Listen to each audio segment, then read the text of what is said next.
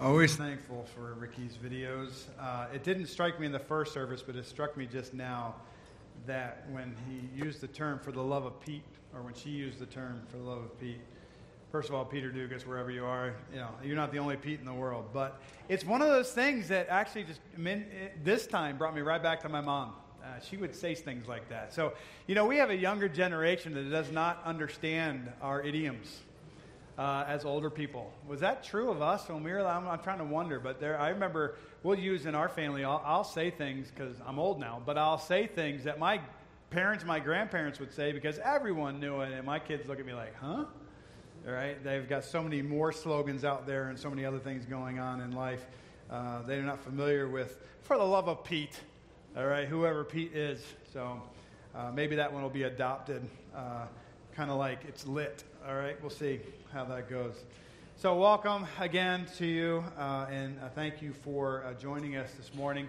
And I'm going to ask you to turn in your Bibles to 1 Corinthians 14, and I'm going to let you know right off the bat here, I was trying to be sensitive to the fact that this topic of speaking in tongues is something that we don't necessarily wrestle with the way certainly Paul and the Corinthians were wrestling with it. I am aware that some people will be like, Pastor Ed, can we just get off this topic and get on to something that's more applicable to our lives? And I want you to know, I tried really hard to get through verse 19 in the first service, and I only got through verse 12. All right? So stay tuned. There's more to be had. 1 Corinthians 14, by the way, it's very applicable to our life, what we're going to be talking about today, but I do recognize that even the topic, even the saying, we're gonna another message on speaking in tongues. It's not so much speaking in tongues that we're talking about. It's just that's the context of which Paul is addressing his situation with the Corinthians. So I do have some slides for you this morning, and what I want to do as we talk about healthy church is I want to just bring us through. I would say quickly, but I think I failed. So I'm going to go ahead. We're going to work through.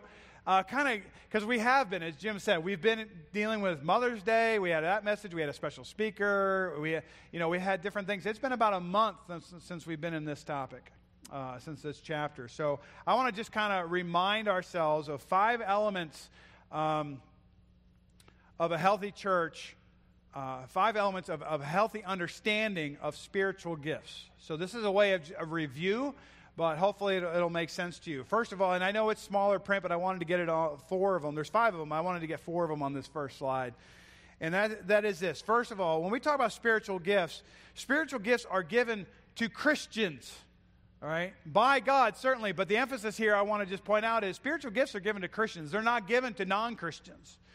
The idea of spiritual gifts is something that is only true of those who've come to faith in who Jesus is and what he's done on their behalf. And so if you are a believer today, and again, talking about Christianese and these terminology, a believer means, when we say, are you a believer today, do you believe that Jesus is the Son of God? And do you believe that he died on that cross for your sins and not for his? Because he had no sins. He was perfect. He is perfect. He died on that cross as a substitutionary atonement. He was our substitute on that cross, and he paid the price that we owed for our sins.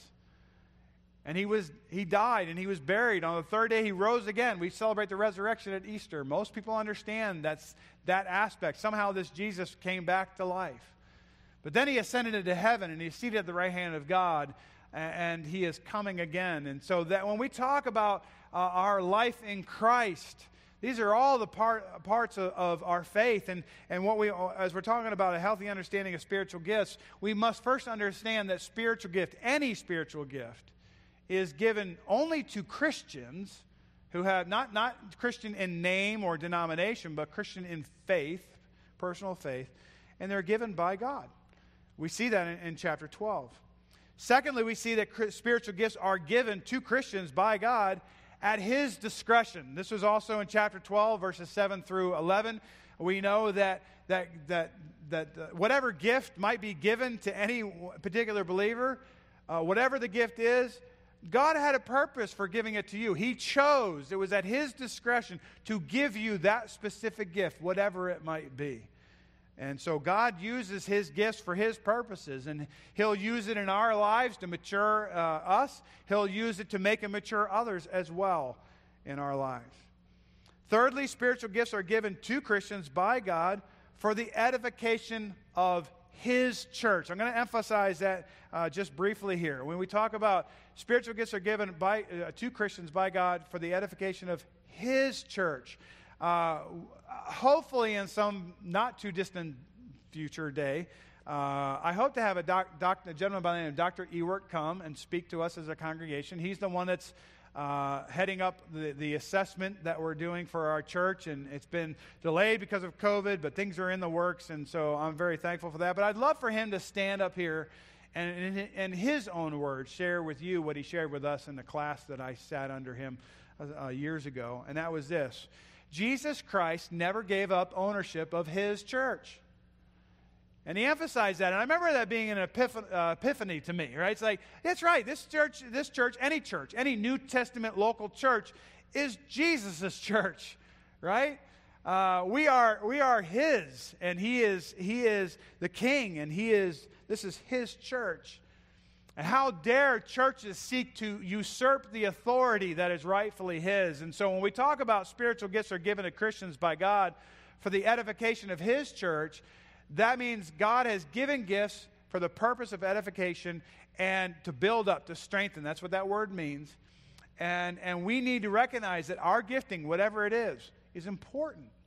You are important as you are a Christian in this local gathering. You are important. Your gifts are important, whatever they might be, because God has given them to you. And every gift is a manifestation of the presence of the Holy Spirit. So when we ask ourselves, is the Spirit present? Well, are people serving? Is the Spirit present? Well, are people exercising their gifts? Because anytime a gift is truly practiced, it's a manifestation of the presence of the Holy Spirit in our midst. It's a beautiful thing, and it's a truth that we can own and be encouraged by. So spiritual gifts are given for the edification of the church. But notice the first three statements are all gifts are given. The gifts are given. Gifts are given. But number 4 and number 5, we're going to emphasize the word the exercise. The exercise of spiritual gifts is to be motivated by our sacrificial love for others. This was 1 Corinthians 13, and this is a way of review. This is for us to understand that passage in 1 Corinthians 13, 1 through 13, are all dealing with a relationship that exists within the body of Christ, within a local church. And we are supposed to love one another in those specific, well-detailed ways that Paul listed in 1 Corinthians 13.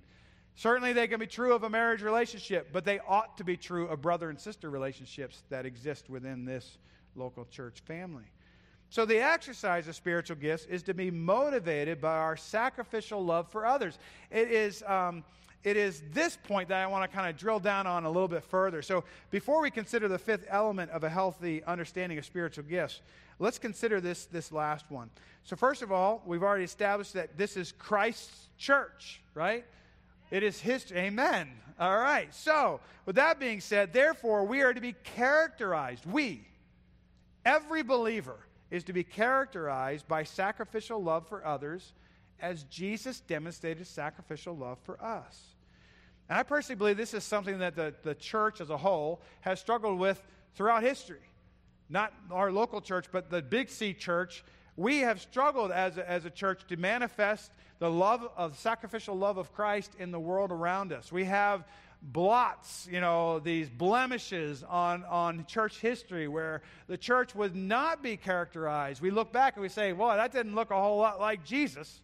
That looked a whole lot like a bunch of corrupt men, right? And it's true at different times of church history.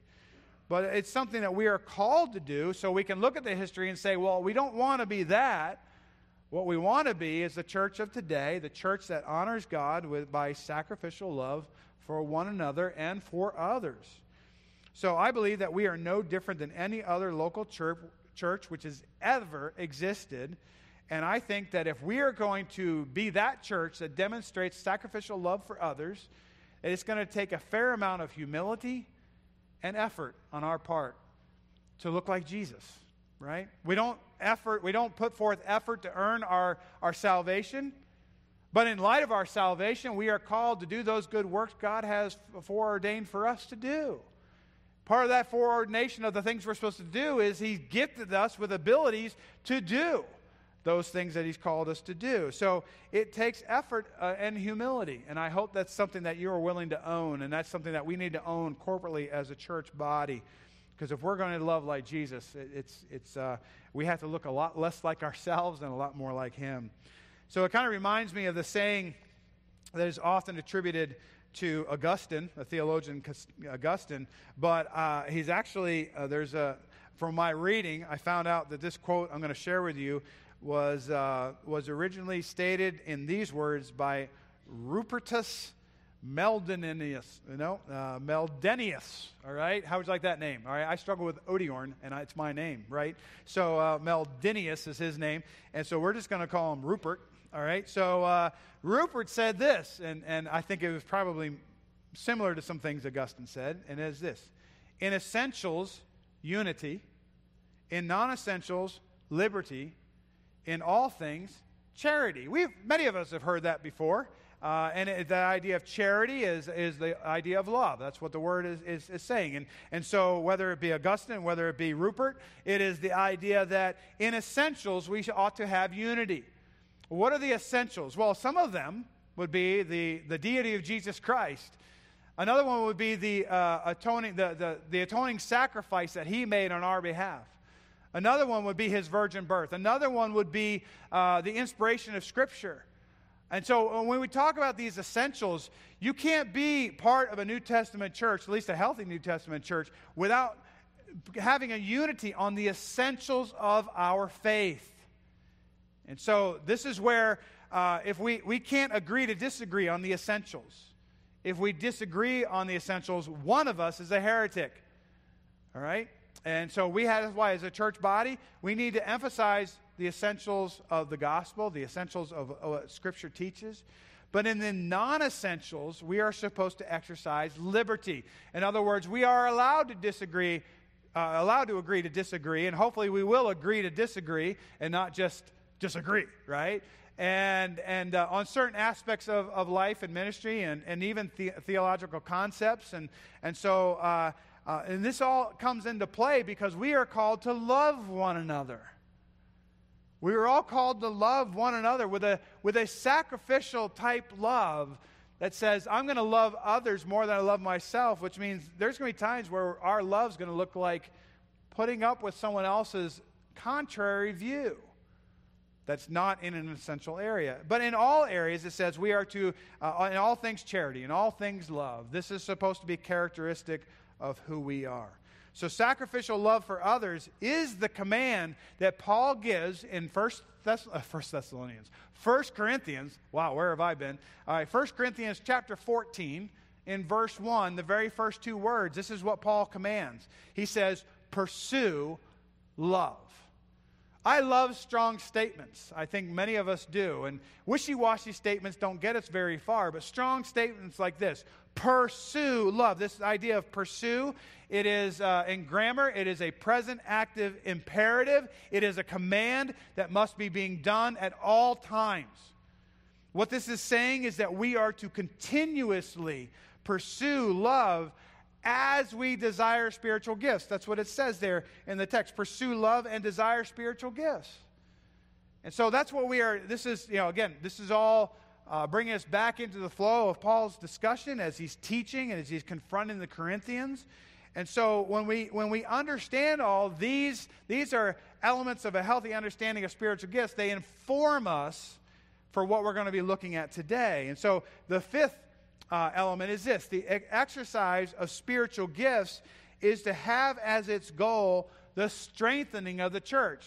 And you might think, well, that sounds vaguely familiar. Well, you may consider that it sounds a lot like right here, number 3, spiritual gifts are given to Christians by God for the edification of His church.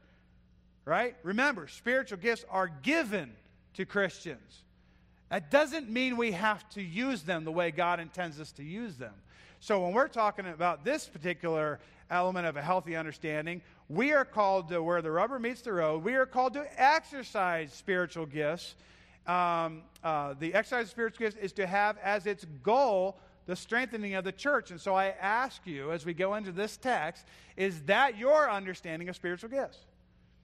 Because oftentimes, and this is, I think, the error that is true in Corinth, is certain gifts tend to get exalted over other gifts. In first century Corinth, the gifting of tongues, speaking in tongues, was being exalted over the other gifts, and Paul is addressing that. He's addressing that error of thinking, and he's going to address it in a very confrontational way, but certainly a true way. So as we talk about the exercise of spiritual gifts is to have its goal of strengthening the church, that's all gifts. No matter if your gift is a behind the pulpit in front of people, a very public gift, or whether yours is a gifting that is behind the scenes and no one ever knows it ever took place, but yet you are faithfully exercising the gift that God has given you. All gifts, the goal of all gifts is to strengthen the church. This is essential for our understanding, all right? So it's true of all gifts, but what Paul's going to do, and as we go into this text, we're going to be focusing on verses 6 through, well, now we're going to be focusing on 6 through 12, because that's as far as I got in the first service.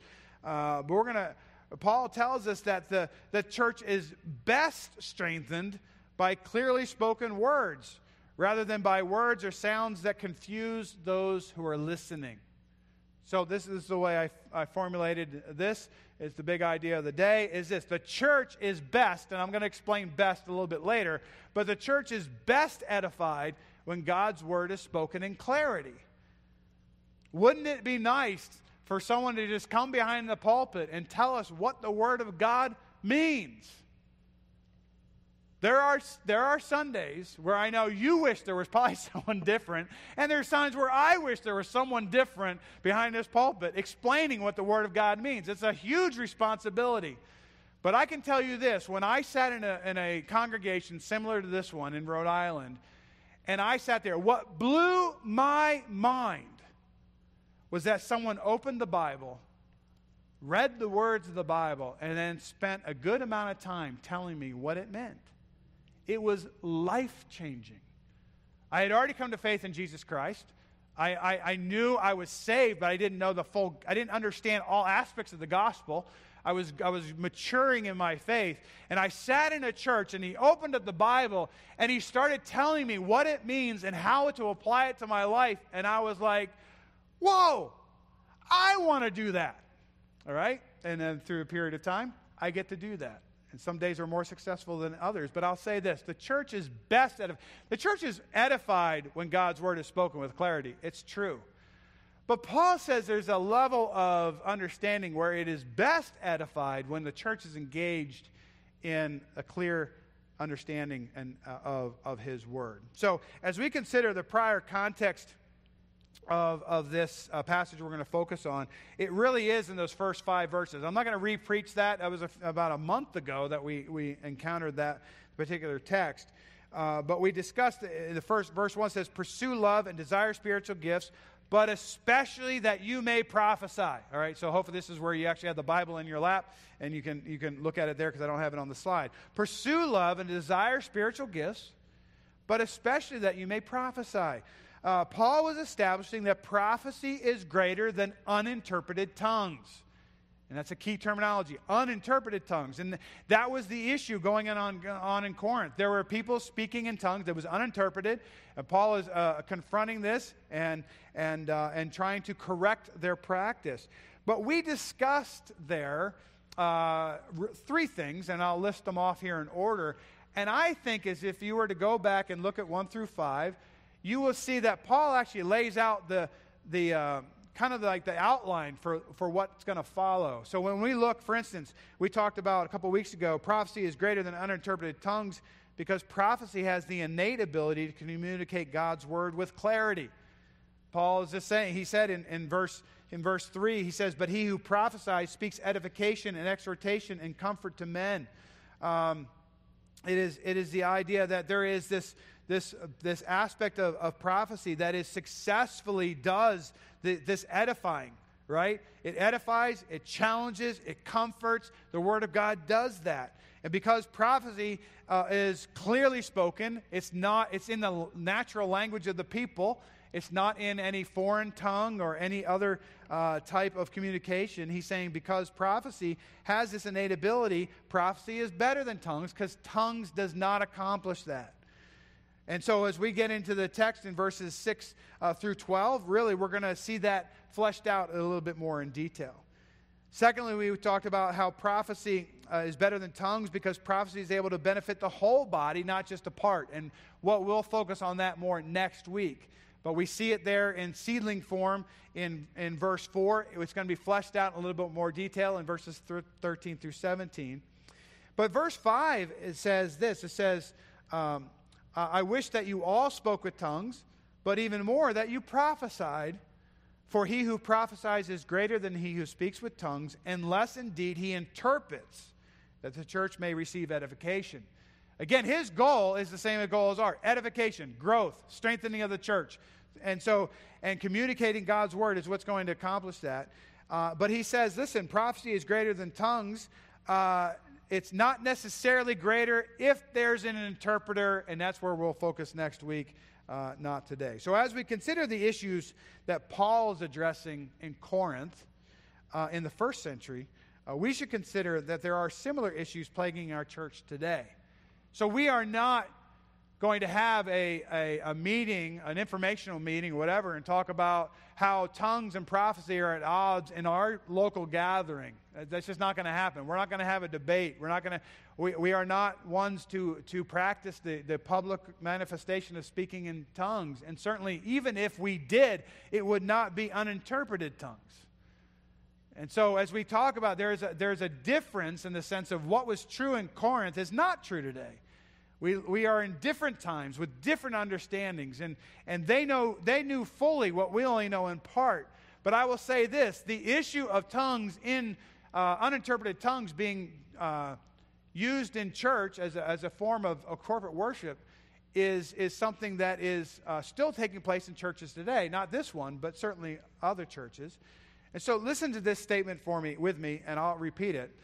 Uninterpreted tongues. This is true today, but it was also true back then. Uninterpreted tongues spoken in corporate worship is more a source of confusion than confession. Right? Well, why do people want me to move on from this discussion? I'm just assuming you do. No one's actually told me, can we just move on? But I'm just saying, if I were you, I'd be trying to, can we just move on? I can't. I got to deal with the text. That's the way we do things around here. So as we think about this, uninterpreted tongues spoken in corporate worship, we have been in the context of corporate worship since, I think, chapter 8. Certainly chapter 10, 11, 12. We have been in this context of corporate worship. What we do as a body of believers when we come together. We're going to continue in this context all the way through the end of this chapter as we start getting into how things need to be done decently and in order. But uninterpreted tongues spoken in corporate worship is more a source of confusion. I know I'm confused. I've never been around someone who's spoken tongues in my presence. I've had many people tell me they've done it. I've never actually experienced it audibly. I've never been at a church where it was practiced. But I know some of you have because you've told me stories. And so my point today is not to exalt or put down anything of someone's experience. I'm just saying there's a lot of confusion when we talk about tongues and prophecy. We would like it to be a confession. When we earlier read that slide, that was those were words of confession. We were confessing that this is what we believe. It's very clear. It's very organized. And so when we talk about uninterpreted tongues, it causes more confusion than confession.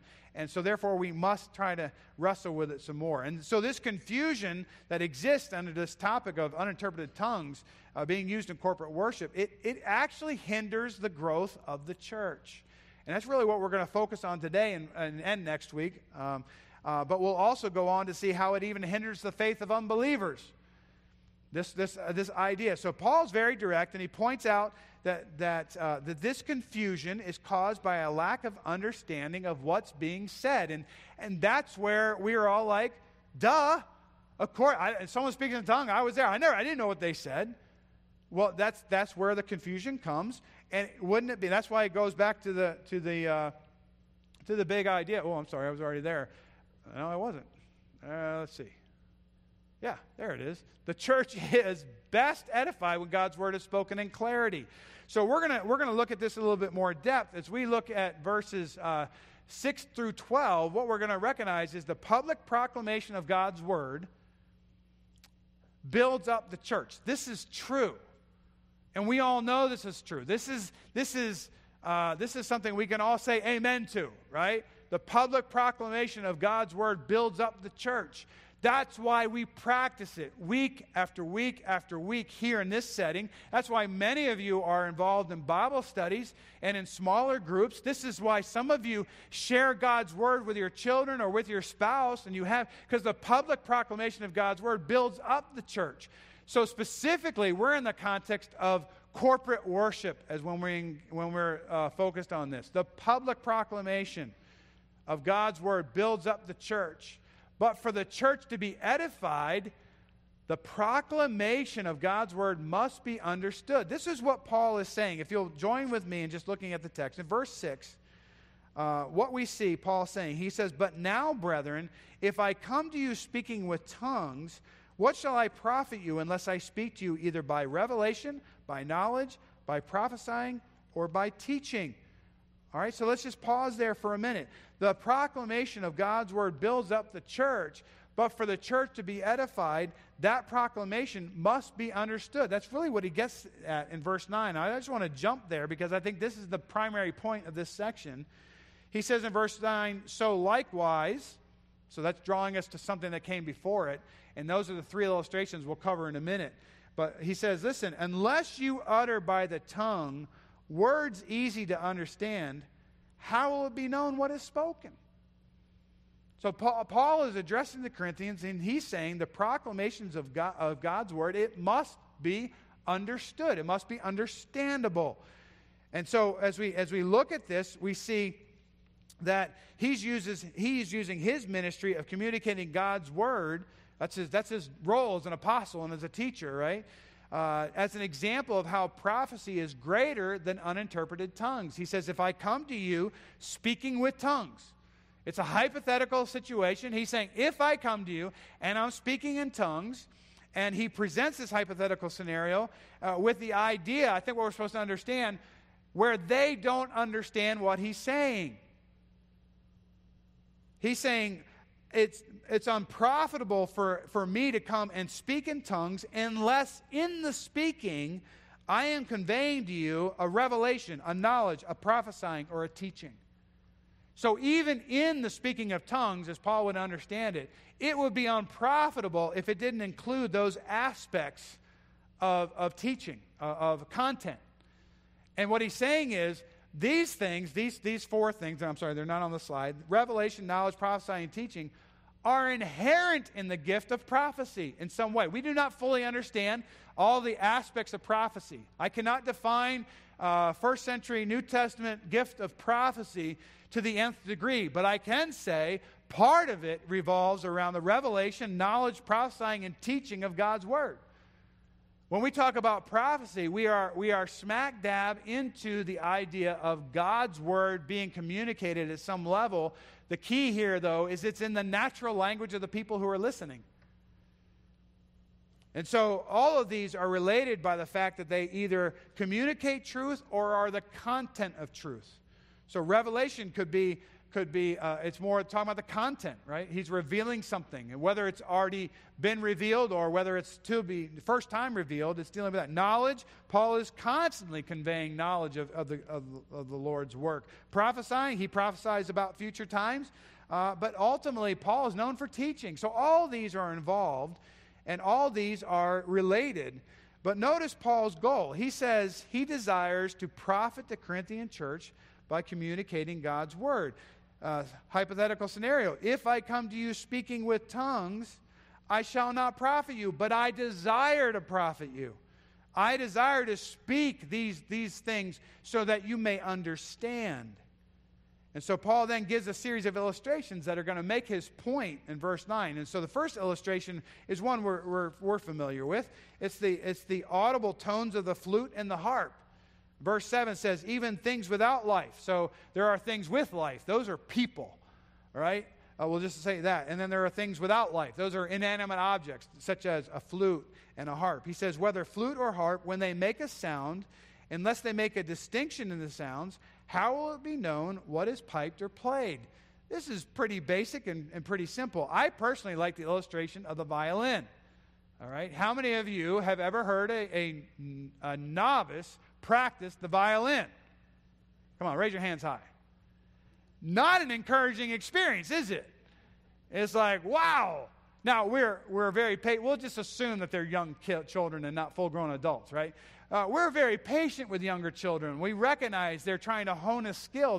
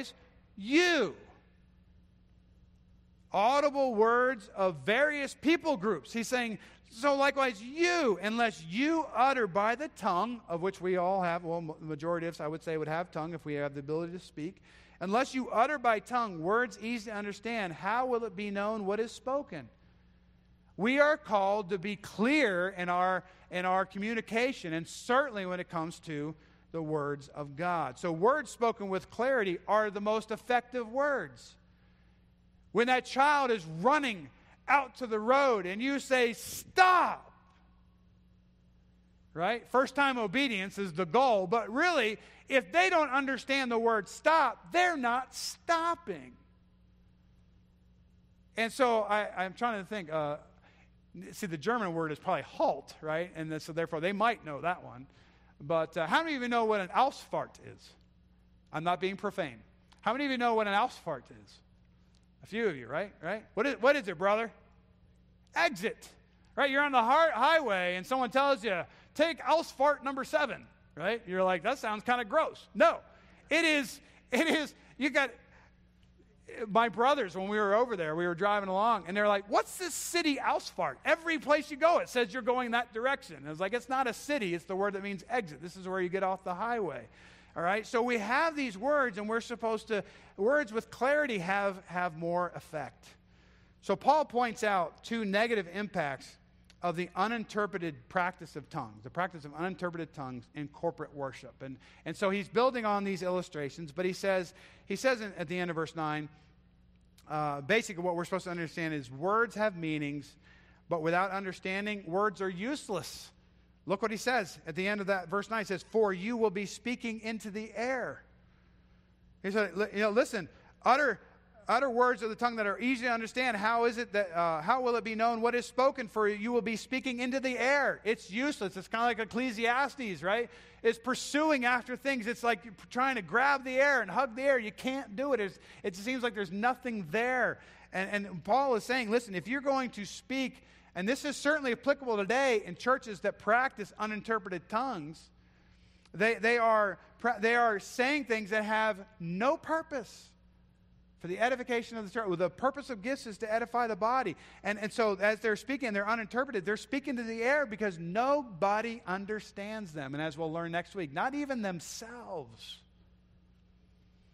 Secondly, he says another danger that takes place is words have meanings, but without understanding, words can be harmful. And this is something I thought was insightful on Paul's part and something that we need to grab hold of.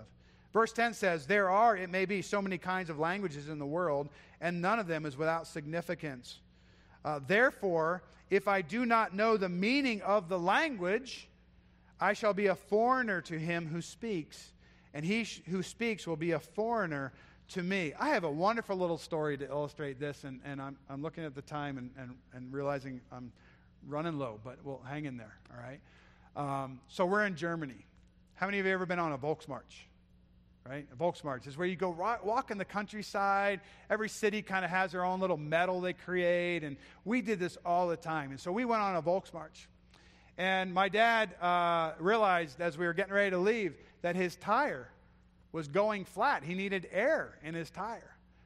And my dad does not speak German.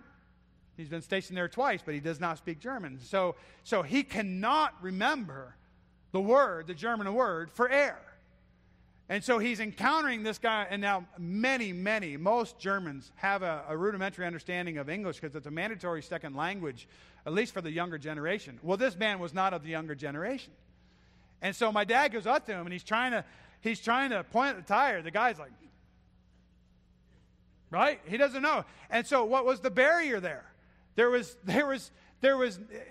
no dad speaking English because that's all he knew. The other guy only knows German. And they were foreigners to each other. So my dad got this brilliant idea. And I was there, and I witnessed this, and I still laugh at it every time. So my dad's trying. He doesn't know what to say, so he just goes. And the guy goes, Luft. Luft. You've heard of Lufthansa, air, right? The word for German, the word for air is Luft. And Luft, and the guy immediately, there was not only a connection in understanding, they were like brothers. It was like, we figured this out, right? And it was, so as we talk about words having meaning, they must also have understanding because words can be harmful.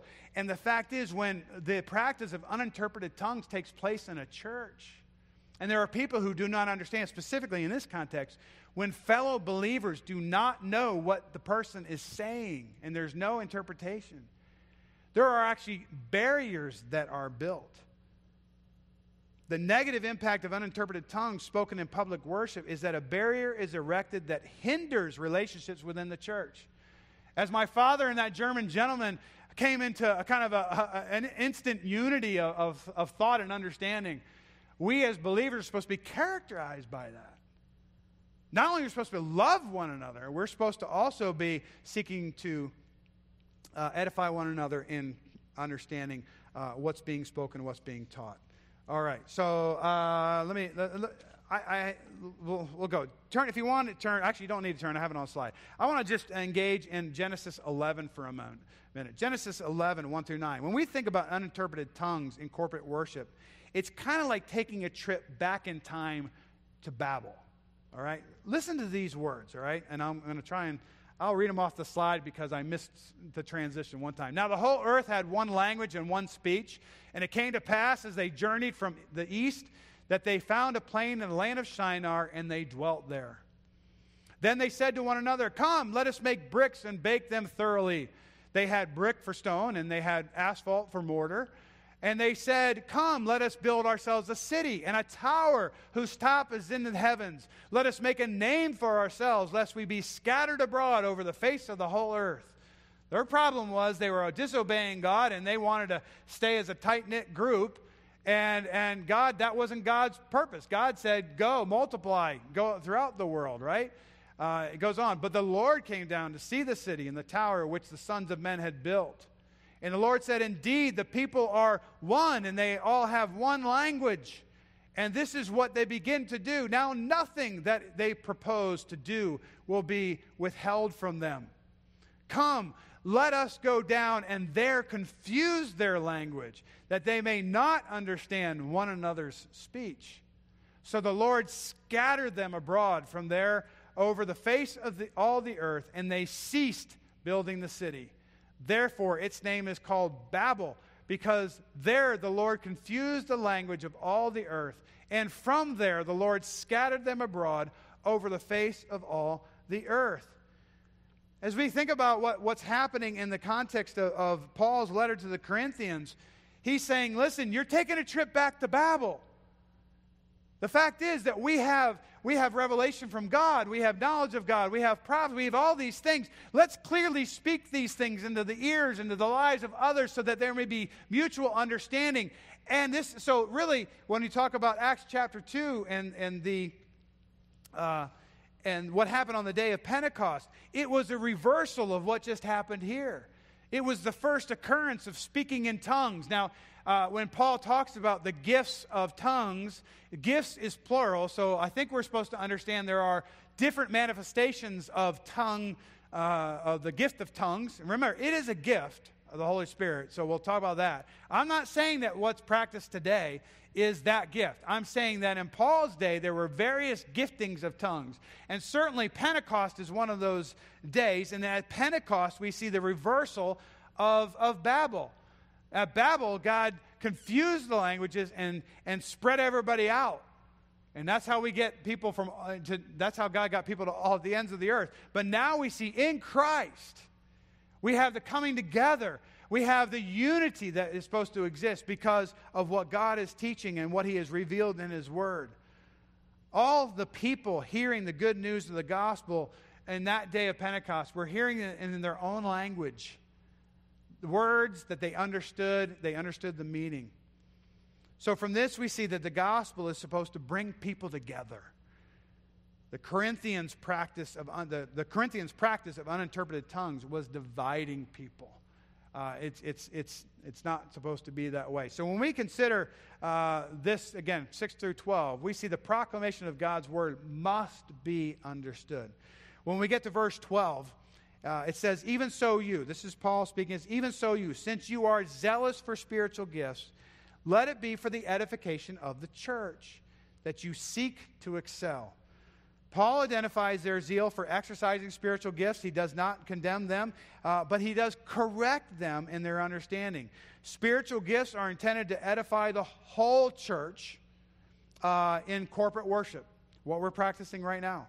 Not just a few who have gifts that some think are more special than others. See, this is where when we consider Corinth, tongues and prophecy, Paul was just bringing those two into focus, but they were exalting one over the other, and he said, no, you shouldn't do that. Prophecy is actually better than tongues. Paul says to desire spiritual gifts in verse 1, but especially that you may prophesy, because he understood that the prophecy, the type of spiritual gift of prophecy that he's talking about was going to more readily benefit the whole church, because it was clearly spoken. So therefore, this is where we'll conclude our time today, is with this thought. We, as Merrimack Valley Baptist Church, must have as our goal the building up of the whole church. Both this service and the first service is the idea what we do here matters to everyone else. We must have as our goal the building up of the whole church over the building up of just a part of the church in public worship, to staying in the context of Corinthians. So I think this should cause us to consider how we look at corporate worship. And just with the last couple minutes we have, let me say this. If we are not careful, we will exalt some aspect of worship we believe to be special when others do not share that same perspective. So I can think of numerous areas within the context of corporate worship where we could have a spectrum of disagreements, right? We'll have people on this end of the spectrum disagreeing with people on this end of the spectrum, and people in the middle disagreeing with both, and there's all this possibility for frustration. And that brings me back to that earlier conversation, that earlier quotation which said, in essentials, unity. In non-essentials, liberty. But in all things, love. And so there's plenty of opportunity for in a local church to get all caught up and all upset about these things. But I'll say this. If we are to have as our goal the building up of the whole church, not just under our flavor, wherever you fall on that spectrum, how are we supposed to do that peacefully? Well, I think Paul can help us, because I want you to notice that Paul does not tell the Corinthians to stop speaking in tongues. What he does is he tells them to start making the spiritual growth of others their priority. That's the message. That's the message Paul is trying to convey. It's just in the context of tongues and prophecies and spiritual gifts and all this misunderstanding of different things. But can we get some unity under this essential truth that we, as New Testament, 21st century New Testament believers, we are to start making the spiritual growth of others our priority, not our own priorities of what we want and what we think is right. And again, if it's essential, we should all agree. If it's non-essential, then there needs to be this place where we come together and we actually demonstrate sacrificial love that is characteristic of Jesus, and we start looking out for other people's spiritual growth as our priority. So in a sense, Paul is saying to move beyond what is good. What is good? Well, he said earlier, speaking in tongues which edifies the individual. Well, that's good. He says, listen, let's move beyond what is good to what is best. What is best? Edifying the whole church through clearly articulated words that they can understand. So the ability to make other people's spiritual growth a priority is only possible because of Christ in us. I would be asking you to do the impossible if we were relying upon our own flesh and our own understanding of things. But the ability to make other people's spiritual growth a priority, it's only possible because of our salvation in Christ. But the path to making the spiritual growth of others our priority is only available to those who are in His Word. If you are in Christ, you are a disciple. If you are in Christ, you ought to be in His Word. And that is really, as we consider the big idea for today, it's the idea the church is best edified when God's Word is spoken in clarity. So we're trying to make that a priority as we continue to exercise corporate worship. And we're adding some things, like the public reading of that statement today. That's helpful for both believers and unbelievers to understand where we are. So let's just realize that the church is best edified when God's Word is spoken in clarity, and that's true in this pulpit and in this church. But I ask you to consider it's true in your own life too. Have a clear understanding of Scripture, and when you share Scripture, try to seek to clearly express it to someone else as well. That is how people are made disciples and mature as disciples. If you're not a believer in Jesus Christ this morning, we invite you to come to faith in Him. It can't be more clearly stated than Jesus Christ is the Son of God. And he who has the Son has life. He who does not have the Son does not have life.